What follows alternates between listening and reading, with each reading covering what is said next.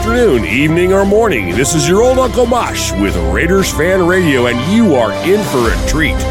Sit back and get ready to listen to one of the most insanely knowledgeable people you will ever meet talk about our beloved Raiders. Another episode coming your way of Silver and Black Flashback by Rich Schmelter, the author of the Raiders Encyclopedia.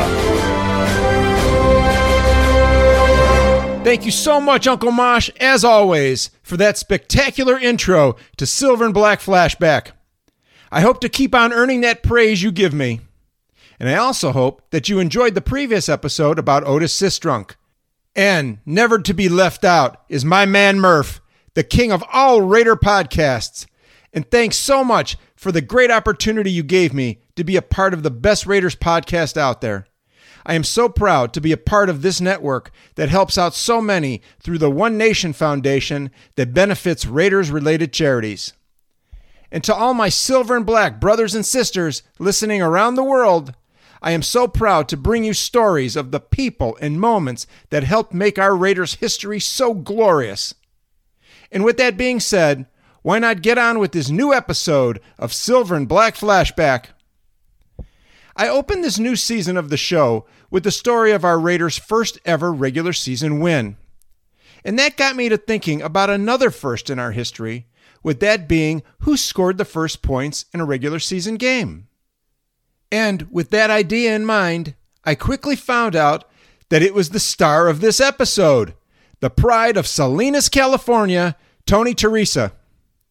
And it is now time to delve into the life of the player who started it all, point-wise, in Raiders history.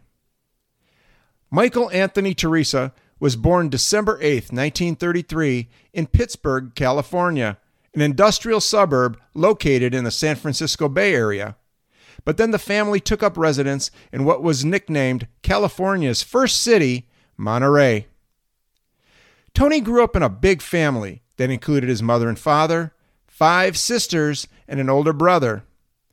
And life at home was tough for the family, as his father spent time working on commercial fishing vessels while also dealing with health problems. To help out her large family, Tony's mother worked days trimming lettuce. If times were not tough enough, his brother went off to serve in the military after World War II broke out, one day shy of Tony's 8th birthday in 1941. The family was then forced to move out of Monterey due to the fact that under wartime law, anyone that was not an American citizen could not live within 20 miles of the coast, and Tony's father was not yet an American citizen. Due to that, the family borrowed a flatbed truck and moved to Salinas, where Tony would develop into one of the greatest athletes ever produced in the area. But at first, it seemed that Tony's journey into the world of sports was nothing but a very faraway dream. He was considered not all that fast or strong and was not a very good student. Yes, one would say that Tony Teresa did not have the makings of someone destined for college academics or athletics, yet alone make it into the world of professional football. There are so many of these stories throughout sports history, and like Tony's story, through hard work and a burning passion, athletic and academic goals can be obtained. Damn, I just love these overcoming all odds to succeed stories. While still a child, all Tony wanted to do was play sports and to find someone to do them with. He became very determined to work at his skills, and once he started playing, he never stopped. He played with passion, played through pain, he never quit, and was always ready to go down fighting. And like all athletes, he possessed a burning desire to win, always testing and pushing himself to excel. He rose up the football ranks in Salinas, from Washington Junior High to becoming a 3-sport star in high school as a Salinas Cowboy, where his grit made Coach Russ Messner's job a whole lot easier.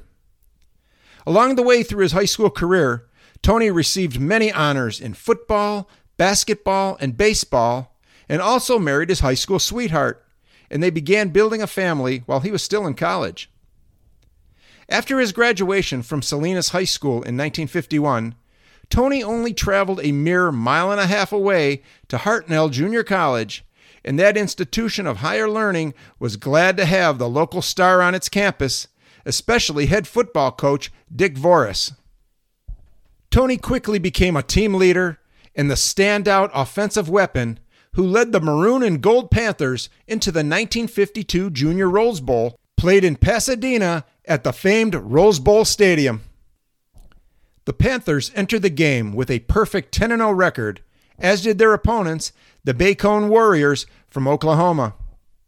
The entire city of Salinas was pumped up for this game on Saturday, December 13th, 1952, as special trains, planes, buses, as well as a caravan of cars made their way to the game.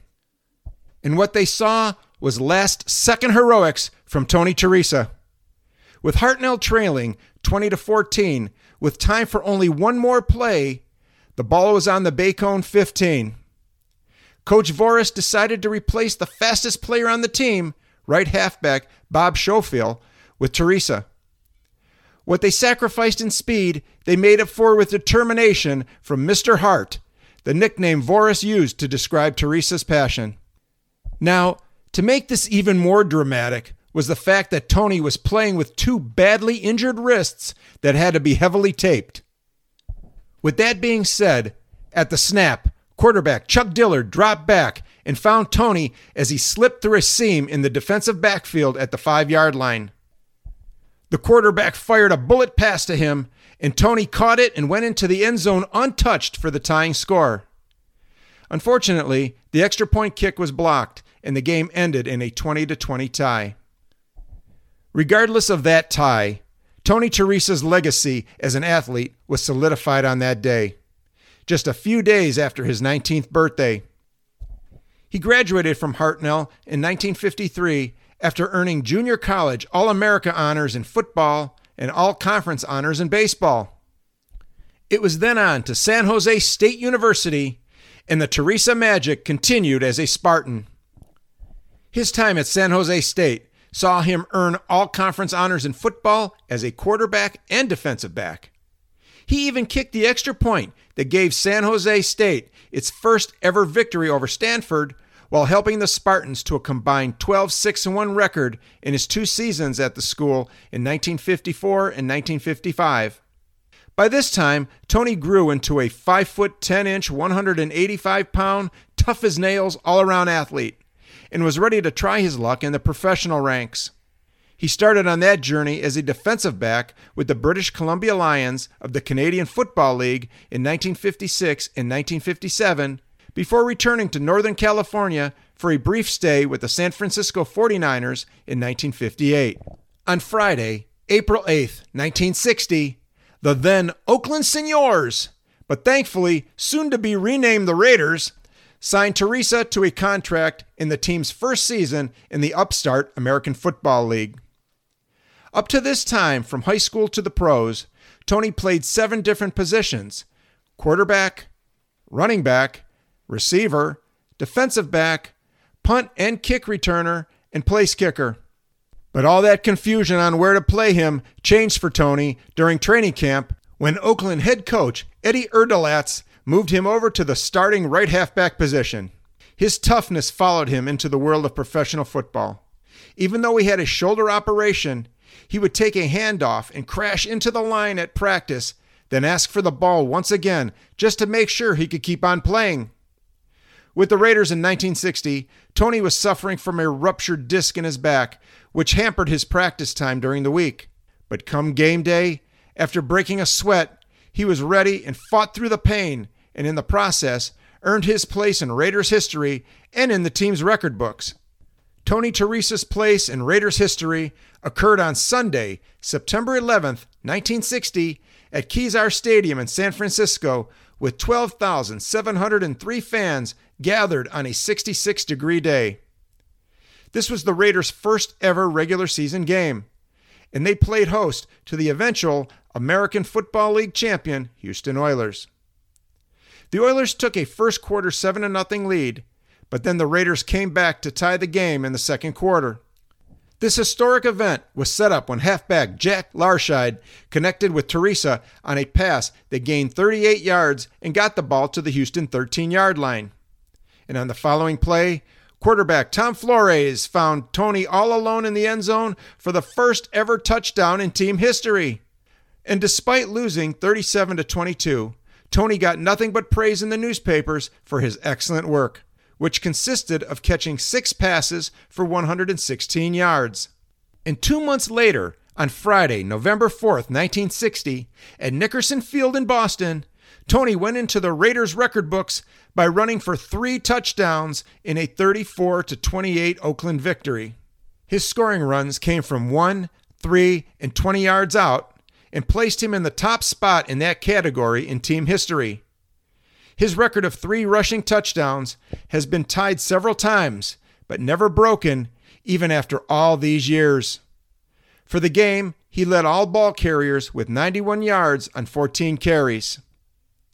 Throughout the Raiders' first season, Tony was considered the team's go-to player, and he responded like he always did throughout his athletic career by gaining 608 yards on 139 carries and 6 touchdowns.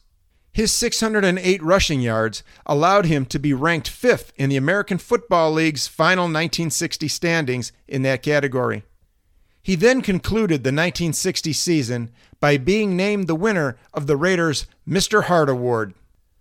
Unfortunately, Tony's warrior-like passion for the game could not carry on after the 1960 season. A pair of 2 crushed discs in his back forced him to have surgery, and he was never able to resume his playing career, despite having a brief attempt at a comeback in 1962. With a back injury ending his playing days, Tony pursued what he wanted to do most, with that being a coach, and what a job he did in his new career. He coached at Salinas North and Salinas High Schools, and then returned to Hartnell Junior College in 1970 to work with the baseball and football teams, where he remained for the next 14 years. And during that time, he coached the football and baseball teams to conference and state championships, always striving to pass his knowledge, passion, and dedication along to his players. His efforts as a former athlete and coach earned him a place in numerous halls of fame. The great 3-time Super Bowl winning Hall of Fame head coach of the San Francisco 49ers, Bill Walsh, was a college friend of Teresa's and said that he had an effect on the lives of hundreds of athletes and students throughout his coaching career. And his dedication and moral values will have an impact on those people forever.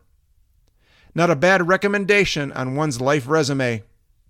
In fact, Hartnell honored Teresa by having the award given to the most inspirational player named after him. The All-American boy, who worked so hard to achieve his dreams, died from cancer at the way too early age of 50 on October 16, 1984. But his impact as an athlete will never be forgotten in California. For 15 years after his death, in 1999, the newspaper, The Californian, selected Tony as the Salinas Valley Athlete of the Century. Tony Teresa, a hard-working, never-say-die athlete, an outstanding coach, and more important, an outstanding human being that left a legacy only a select few can even dream of obtaining, leaving behind nothing but praise for your life's work. We should all be that lucky. And you will always be a Raider, Mr. Teresa, and will forever represent the team's motto of commitment to excellence. Well, that concludes this episode of Silver and Black Flashback. But before we close out the show, I want to give out some respect to a few awesome people. First off is Matthew DiBiase, a good friend of mine and one hell of a writer. Matthew just released a book on Amazon titled Lords of the Gridiron 2, Pro Football's Greatest Coaches, and it is great.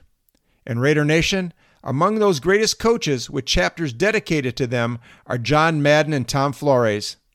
If you get a chance, please check it out.